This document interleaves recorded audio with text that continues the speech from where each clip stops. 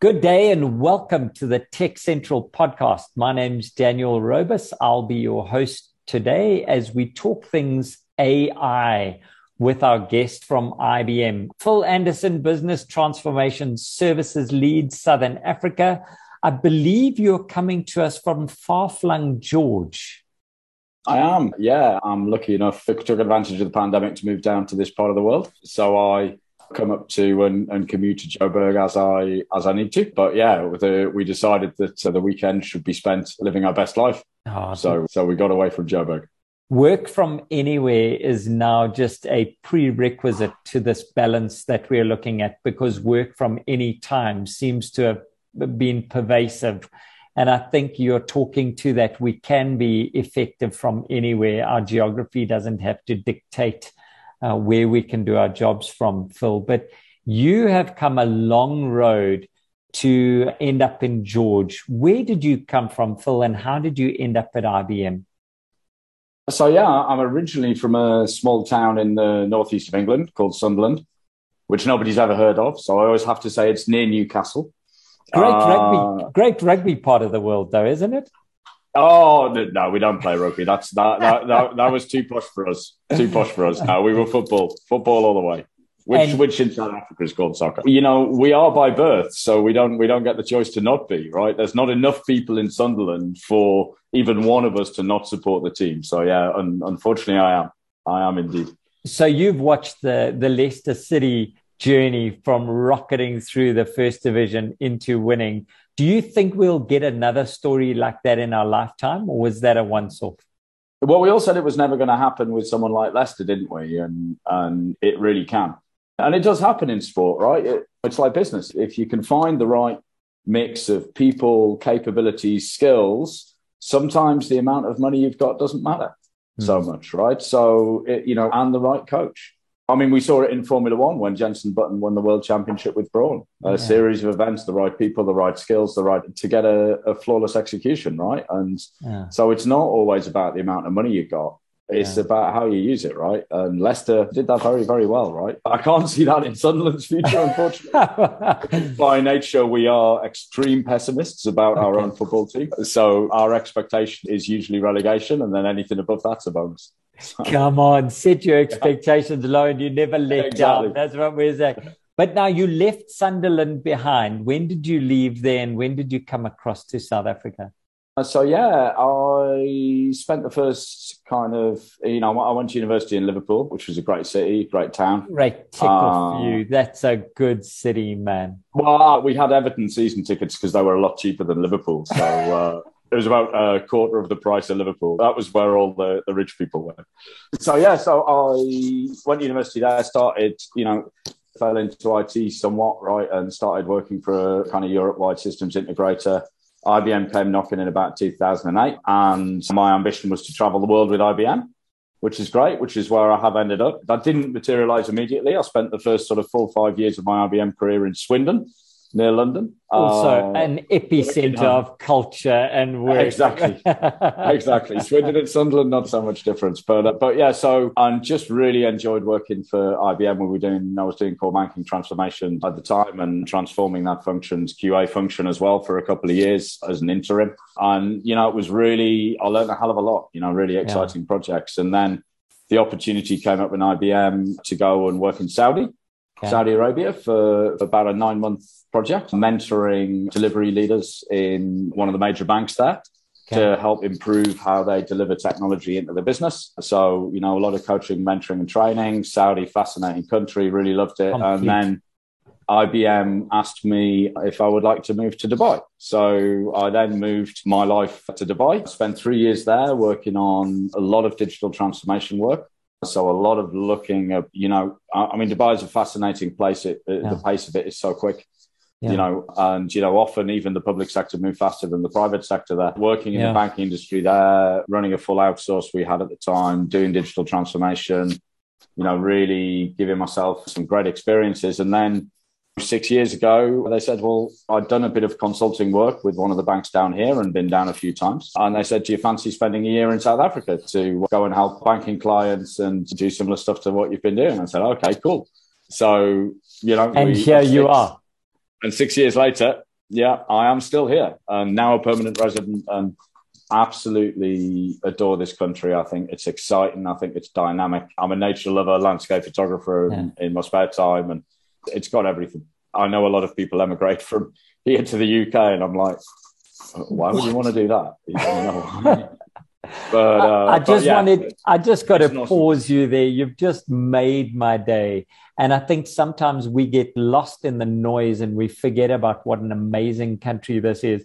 You do live in a beautiful town at the moment in Georgia, and you get to work with these amazing clients from an IBM perspective. So you have taken the best of it. But come on, you just made my podcast. Thank you, Phil. Thank you. But even Joburg, right? It's such a dynamic place, right? The hustle and bustle in that city, you know, people really, entrepreneurship and innovation, you see all the time. You see it on the streets, right? You see it everywhere. And it's just this attitude that people have got of wanting to better themselves and wanting to drive, wanting to create things for their family, wanting to create new legacies. It's a really exciting place to be. So although I'm based in George, I still really like my trips up to Joburg because I get back into the hustle and bustle, right? Yeah. So, yeah. And Phil, what do you do? What does the business transformation department do from an IBM perspective?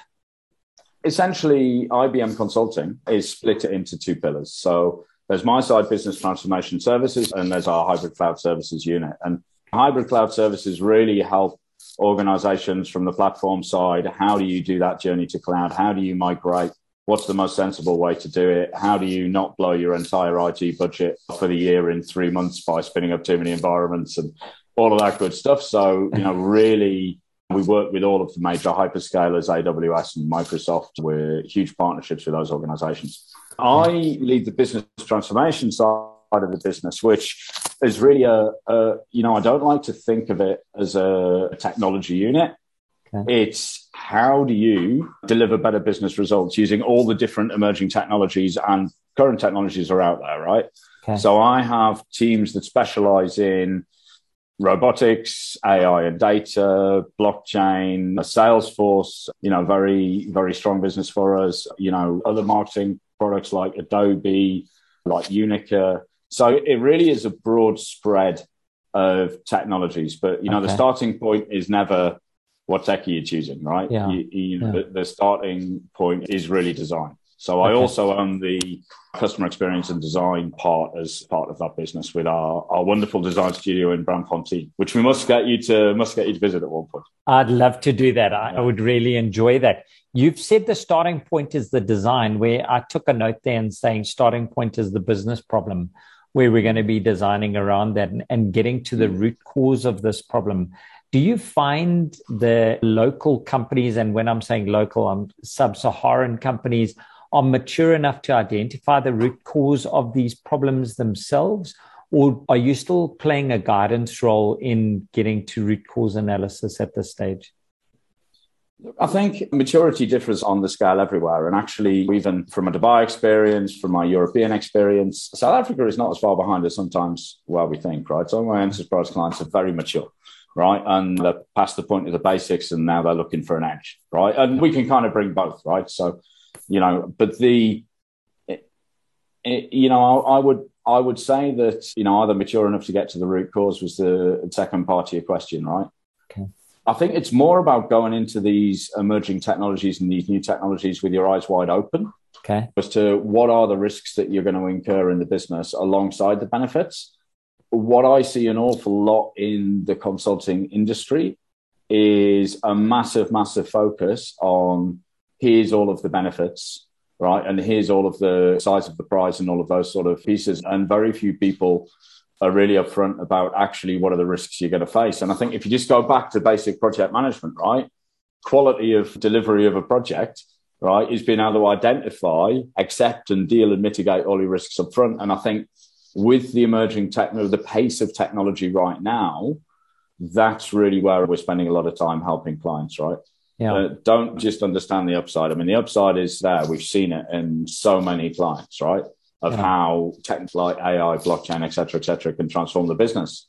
Yeah. But you've also got to be very cognizant of the risks and manage those through the innovation cycle. It sounds like a constant in your toolbox is project management and clear communication. If you had to say the difference that you bring to a customer in your own role, Phil Anderson, what is that toolbox that you bring going forward? Yeah, so we have a very evolved method called IBM Garage. Okay. Right. Well, I'm from the north of the east of England, so it would be IBM Garage. Yeah. Rather than Garage. Garage just had a southern accent. But you've localized so well. Yeah, exactly. But that is a very, very powerful method. It's iterative, right? As all methods are. It uses agile, DevOps, all of those things at its core, right? And it really is about, I would say, Daniel, the biggest part for me is for project implementations and really how my perspective changed over the last, I would say, 6, 7, 8 years. You know, I used to be right in the middle of big, heavy waterfall systems integration projects, right? And I was kind of born and brought up that way. But really, a lot of those projects don't succeed, right? And they don't meet their business goals and they don't deliver value quick enough, right? So being able to use a method like Garage to bring all of the stakeholders into one place, being able to align everybody that everything is about business value and business delivery, and then the old cliche of eat the elephant one bite at a time, right? I would say most projects that I see that kick off lack the proof points up front to really be able to say this is something that's going to be worth scaling, right? And you know, it's the same in the AI and data industry particularly, right? An awful lot of money's been gone and spent on big data lakes, big data reservoirs, collating the data, making sure all the data's in one place. That's all great. That's all awesome. But you've got to know what to do with it then. Yeah. Right. So you've got to choose your battles. You've got to choose your use cases. You've got to know where the biggest value is for the business, right? So it's really helping clients along that journey as to how they realize value. And you know, our Garage method, and it's all available online, right? You can go and type in IBM Garage and you will find very clear descriptions of that method. Outstanding. I really like that. Yeah. What do you wish your younger self knew about your current role before you arrived here? Oh, that's a good question. Right. What do I wish my younger self knew about my current role? I think, like everybody, you know, your perspective on leadership changes as you go through your career, right? And I'm a business coach as well. So I studied at Gibbs and do business coaching. You know, within IBM, I'm IBM certified on that, and outside IBM. And I think what I really learned through that and that kind of introspection was my own success actually really wasn't that important. When you look at it, actually, the fundamental thing is how do you support and how do you coach the teams around you to be successful, right? You know, that old adage of always hire people smarter than yourself, you know, definitely rings true for me. Lucky enough in IBM, we've had some incredibly smart people in a lot of our different areas, right? The sort of quality we've had coming in the door over the past 18 months has been amazing. And it's really about how do you help them succeed. And I think if you took me 10 years ago, I was very, very competitive, always had to be, you know, the winner always had to be the best. But actually, when you start to pivot that to be a really good leader, it's not about making yourself successful. It's about making those around you successful, right? Because that's what drives a good business. And so sure. I guess that's my learned lesson. We are getting older, Phil, because that really resonates with me. And I think there is something about, there's a certain birth milestone. Some people get there earlier than we do and we read about them, but some of us naturally get there. And I'm glad we're both there. There's something about watching your team be successful, which is immensely satisfying. And I find it through kids as well. You are spending a lot of time in AI, and this technology, whilst I don't know if it's still emerging, is certainly maturing quite quickly. What is AI for you? Because we've got robotics, we've got machine learning, we've got pure automation. What is AI? Look, I think it's a good question because it's actually difficult to judge in this market sometimes, because if you're a software product maker, you know, if you're a software house, or, you know, if you're a services company, if you don't stamp AI somewhere on your product, then, you know, it feels like it's outdated already, regardless of whether it actually uses any AI or not, it seems. You know, so, you know, there's definitely different categories, right? I think if you look at AI stands for artificial intelligence, right? So it really should be helping you make decisions using data, right? And helping you make decisions, right? So providing you more intelligence that you've had. And we very much take the approach of IBM that you've got ethics at the core of this, right? Okay. So for us, the first purpose of AI is to augment human intelligence, right? Okay. So this is how do you augment the humans in your organization so they can make better, more informed decisions, right? Because a human cannot ingest the level of data that and interpret it in the same way that artificial intelligence and even basic analytics can, right? Okay. So, the second would be that data and insights belong to their creator, right? Or the human that they refer to, right? So, where is the ownership of those data and insights, right? And, I'm proud to say IBM is not a company that harvests our clients' data, right?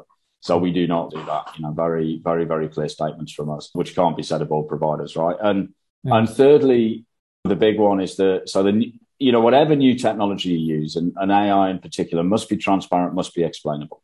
Okay. Right. And that's really, if you see this gold rush that's happening right now towards having AI on every box, right? Having AI on every piece of software, right? It's already well into our personal lives, right? And in the workplace, it's driving just as hard. Wow. That transparency, that explainability, that's going to become fundamental to the success of businesses as we go forward. Yeah. Because your reputation is on the line based on how you're using that data. We've seen the court cases in America. We've seen the open discussions around what people are doing with our data. And AI just takes it to the next level. I know a lot of AI and robotics is playing in the security space to keep us secure because the threat actors have no compulsion on how they're going to use the data. So surely there is an ethical argument, but there's also an argument to protecting the boundaries. Where's the gray area that you seem to be worried about? So let me just come back to one part of your first question as well, right? So I just want to mention robotics, right? So robotics on its own is not AI, right? Robotics is a task execution engine, right?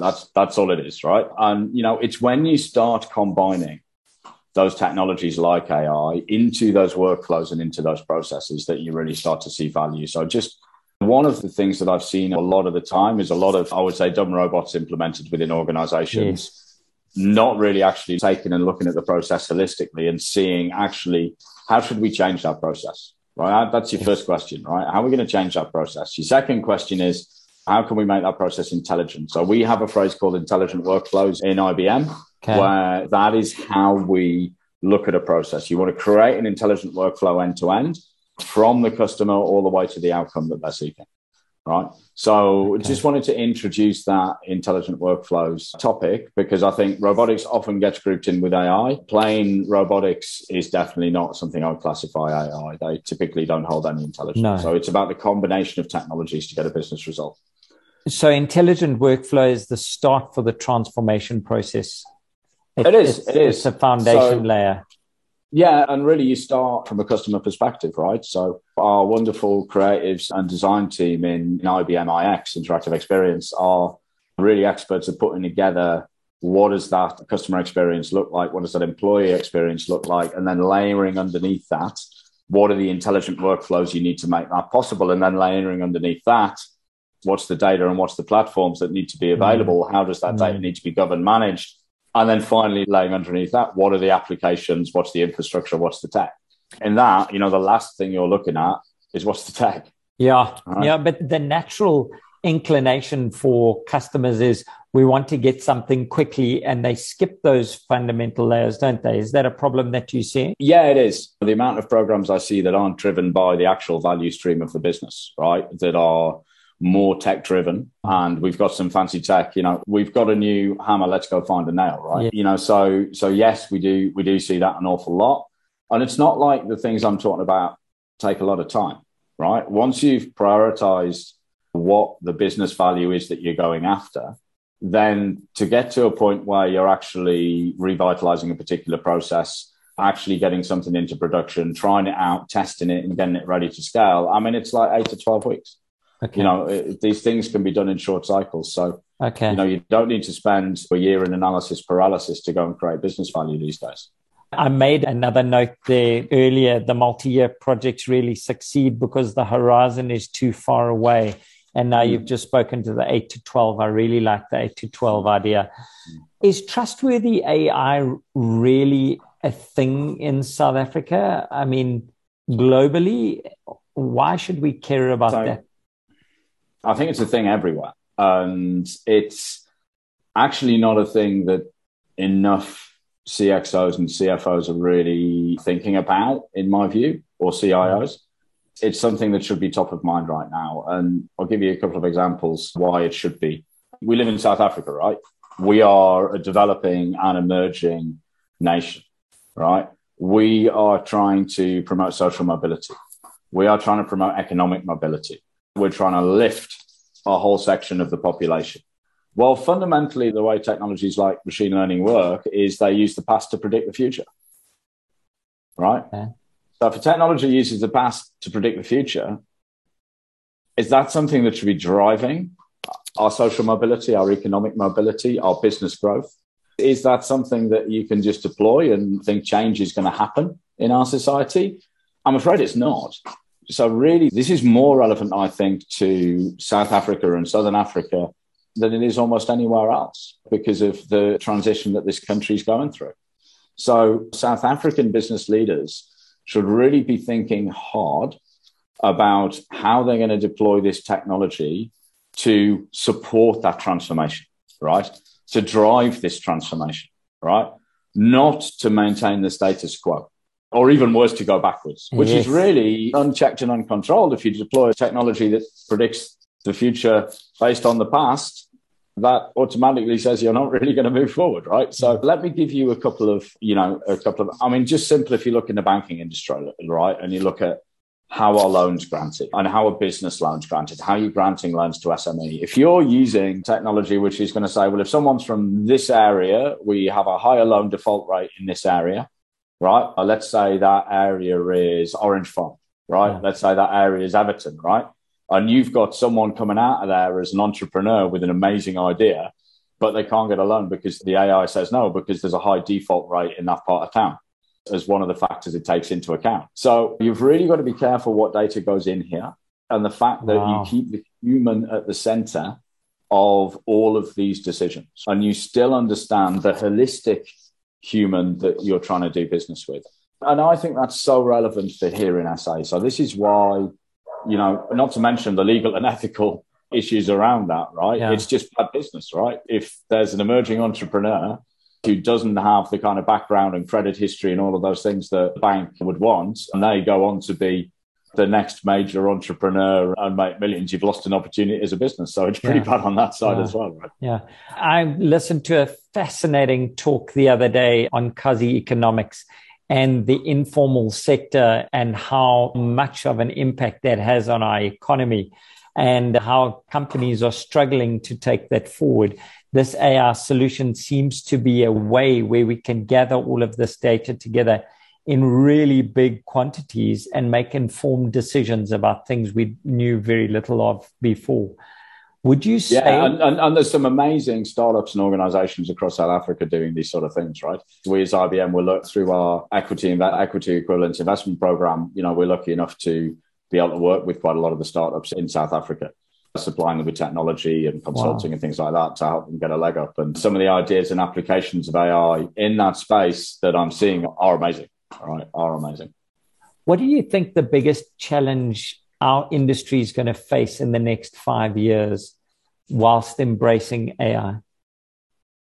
So there's 5 things that I'd talk about, right? If you bring up that. The first is one thing we've talked about briefly, right? Which is explainability. Okay. Right. So if I give you an example of explainability, there was a client of ours that was experimenting with AI in their HR process and using AI for making retention decisions about staff, right? So what had happened was they'd implemented this system that would give retention recommendations to managers. So this person is a retention risk. They might leave the business. They're important to us. You should go and have a conversation or give them some money or do something, right? Fantastic idea, right? And what actually happened, though, was the first time that they ran that and in the trials, they gave a recommendation to a manager, right? Of you must retain this person and, they're a risk. And the first question a human being asks, the human being phoned his HR up and said, well, why? Because I know this person and they're not a retention risk. And actually they're about 3rd or 4th on my list, right? So they asked their HR rep why. Now, That's a perfectly valid question. Yeah. Now, the problem is the HR rep doesn't know, right? So maybe the developer who wrote the algorithm understands what data, all of the exact data that went in together, how the algorithm is actually interpreting that data and how that decision was reached. Yeah. But a business person must be able to explain the outcomes of these AI-led decisions, or what are the determining factors that are included, right? And so that's one of the challenges you've got with deploying AI. That's a fairly straightforward example, right? So you said you've got 5. You've given me 1. Yes. Right. So that's explainability, right? The second one is fairness. Much easier to explain because this is all over the press, right? So this is where is the bias? And bias can come from a number of places in AI. It can come from the original data set. It can also come from how the algorithms are written in the first place. It can also, algorithms drift. They don't stay the same all the time. So they have to be managed and monitored, right? Okay. And then lastly, the bias can come in how those outcomes or recommendations are actually used in operational terms. So ensuring that you don't have bias anywhere in that system is incredibly important. And we saw that with all of the facial recognition press, right? A business IBM pulled out of for those ethical reasons, right? So fairness is absolutely key. Next one, robustness. So let's be clear. There's a lot of threats out there from a security perspective. A lot of adversarial threats, potential incursions to keep systems healthy. I think you only hear about the attacks that get into the press. But let's be clear. Every single day, large enterprises in South Africa are coming under adversarial threats, right? And you only hear about the ones that hit the press. And, organizations dealing with this every day. If you're putting decisions that affect people's lives into this technology, it's got to be robust. You've got to protect it. Next one I would say is transparency. So you've got to reinforce trust and sharing information with stakeholders. Because if this, again, it's similar to explainability, but this is about how the stakeholders are varying roles, how you can engender trust using this technology, right? Rather than take away trust and create skepticism. And last one is privacy.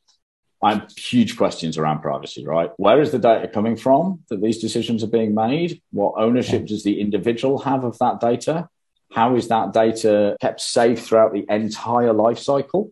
And that means from when it's being trained into production, what's the governance? There are multiple questions around privacy and what is someone's right to the data. If your bank turns you down for a loan, I doubt it with your level of income, right? Of course.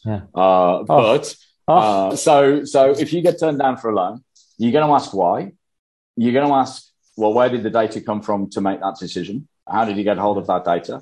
And you're going to ask, have you revealed this data to anyone else? Because I didn't even know you had that, right? Yeah. So a huge bunch of questions around privacy. So it's really those, if you're going to govern AI and data well, then those are the 5 things that you really need to think about. Outstanding. I like that. These challenges, explainability, fairness, robustness, trust, and privacy are sensible, grounding principles that need to be in the practice.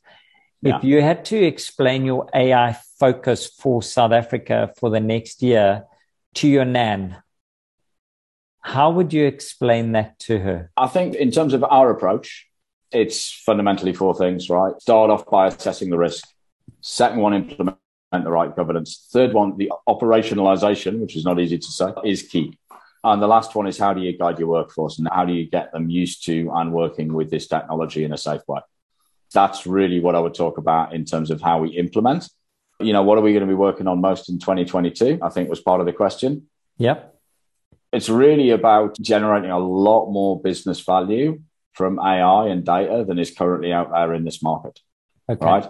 So I see a lot of data science, a lot of that sort of work that gets to POC doesn't really get implemented after that. So that operationalization is not happening yet. It's how you embed it in a business. But all our businesses are driven by process. Yeah. Right? Yeah. That is the way organizations work. I think every business uses the words agile, everybody dynamic, but fundamentally at the core of it, there's process, there's technology that runs those processes, there's people that run those processes. Yeah. This is about how do you embed AI for the most benefit and where do you embed it in those processes, right? You've got wonderful platforms out there that you can go and buy, which will help you get there. And then you can embed AI within those platforms, right? So it really is about the operationalization and the education of the workforce, right? Because obviously the other big restrictor in this one at the moment is fear. Definitely. So we saw that in the robotics market. So we saw that in the RPA robotic process automation market. We saw lots of pushback from the staff on the ground about, the CFO would think having 50 robots running their organization was a fabulous idea because, you don't need any empathy to deal with a robot as well, which is nice. No smoke breaks, no leave, just run those little robots. None of that. Yeah. But, then in reality, when you get on the floor, that reality doesn't always happen. A lot of it's because of fear. And this is, again, I'll repeat, for us, AI deployment is about augmenting human intelligence, right? Yeah. Helping us make better decisions, helping us get to better answers, because quality data, technology, and AI can see the whole picture. Yeah. But then we've got to be the ones interpreting that to get business results. Phil, there is so much to talk around here. There is so much. We're just putting our toe in the water. I've got a couple of questions left.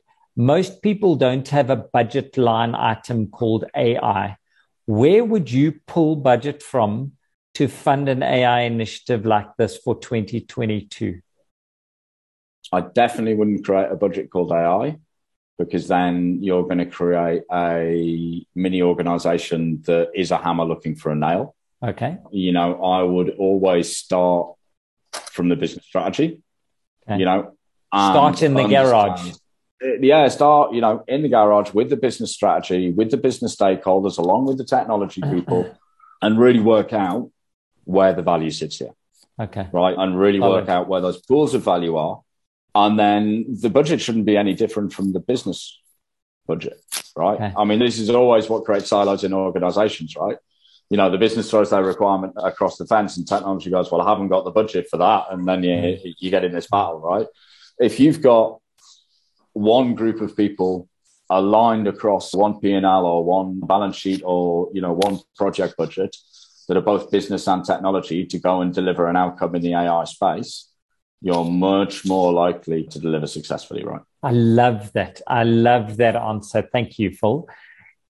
What question, if you were interviewing me about this, would you have asked? What question have I missed so far?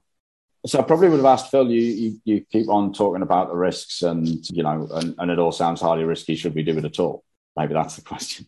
Great. Should we be doing this at all? It sounds very risky and it sounds like a lot of pain and heartache for the CIO and the CFO. My answer to that would be fairly straightforward, right? Which is business evolves and technology now moves faster, than it ever has. There will be other breakthroughs in technology as you go. And if you're not creating a dynamic organization that responds and make money and value out of these technologies, then it's probably going to be very difficult for you to survive another 10 years. Okay. Right. So my view would be, yes, you absolutely need to embrace it, but you need to do it with eyes wide open. And you need to really strongly focus on identifying the pools of highest value and then doing small things to get to those points and to get to those steps. Right. And if you don't approach it in that direction and you don't have proven methods that you're using to support this rollout, scaled methods and governance frameworks that help you steward AI responsibly. And they've got to align to your organization's values, right? And your regulatory requirements, right? If you're not drawing on the experience, IBM, we've done over 40,000 engagements just on Watson, our own technology, and many, many more on all the other AI technologies out there, right? So, you need to engage people that actually know what they're doing, right? And that aren't experimenting with this for the first time. And you need to fast track all of that innovation with using, the garage method, enterprise design thinking into data and AI. And actually, if you search, enterprise design thinking for data IBM, you'll find our method that is data focused for design thinking and AI, right? And you'll be able to see that and experience that. I think you can get some training on it. So if you're not using those sorts of methods, you're not engaging with people who have already been down this road and know the pitfalls, then you might run into trouble. But as well, if you're not embracing this technology, your competition is going to, right? They are going to. And if you look at the size of the prize in terms of what this can do for the cost structures of organizations, what it can do for the pace of decision making, right? What it can do for breaking down organizational silos in your business. And most importantly, what it can do for delighting your customer, right? Then you are definitely missing a trick. Awesome. What are you most excited about from a technological release that's coming out of IBM in the next 6 months specifically around AI? So I think we've got a lot of exciting things going on. And IBM, as you know, we get the most patents pretty much every year. I think every year for many years. It's a highly innovative company. It's why I've been with them for, I think nearly 14 years now, is because it's always an evolution. It's always a cycle, right? If I was to look at what really excites me in the tech space from IBM perspective, it's really how we look at what we call a data fabric in organizations now. I think we've been through an interesting cycle of data lakes, data reservoirs, everybody trying to work out how to organize and use data better and expose it to the business and give the business more power. If you really look at it, I think we have looked and really come across the answer in our data fabric method, and very well supported by IBM Cloud Pak for Data, which I think, I'm not really a product guy. We're product agnostic in IBM Consulting, but when I look at IBM Cloud Pak for Data and the kind of breadth and depth of capability in there, and I think the analysts agree, there's nothing else that covers the stage so well. All right. So, for me, it's about, that's the tech I'm most excited about. What I'm most excited about from a business perspective is just the amount of value that is on the table for our clients in data right now. Awesome. Everybody talked about big data for a long time, right? Yeah. Big data must get access to big data and all this data. Yeah. It's out there. Yeah. Don't care. Big data is great.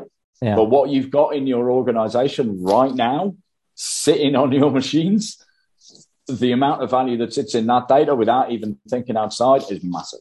And really, that's where my focus is. How do we leverage that data that you've already got to drive some real differentiated business results and some value? If you had a billboard stretching the N1 in Johannesburg, in Cape Town, and a road in George, what would the billboard for 2022 say for customers in South Africa with AI? Oh, wow. You're asking me for a tagline. So, I'm definitely not as good as Nando's at marketing, right? Those guys are on point. But definitely there's better marketing professionals than me. Maybe I'd say that let's deploy AI. Nah, you've got me on this. Carry on with that one. Carry on. So let's deploy AI to benefit South African society. Okay. That's what I'd say. Is there space in public sector for AI? Absolutely. Absolutely. I mean, the amount of data that public sector employees have to deal with, right? The amount of decisions being made there, right? The amount of work, and you look at our state-owned enterprises, right? If you can start really predicting where problems are going to happen in the system and in these networks, and if you look at some of the amazing things we're doing with organizations around computing on the edge, around what you can do now with 5G, which you could never do before, or with those sort of bandwidths, there are some incredible use cases across both our state-owned enterprises and public sector, right? Okay. And so this is not an exclusive field for private sector only. There's lots of use cases across the country. My last question, we're running out of time. We've gone over so much. It's been so interesting. Thank you for spending this time with us, Phil. If you had to give one piece of advice for someone who's towing in the water but might never cross your desk as a customer, what would that advice be for 2022 in AI? Start small. Go small. Love it. Identify the business value, go small. It is simple as that. And I guess the flip side of that would be as well, don't believe everything you read or that you're sold. That AI has become the new blockchain in terms of buzzwords.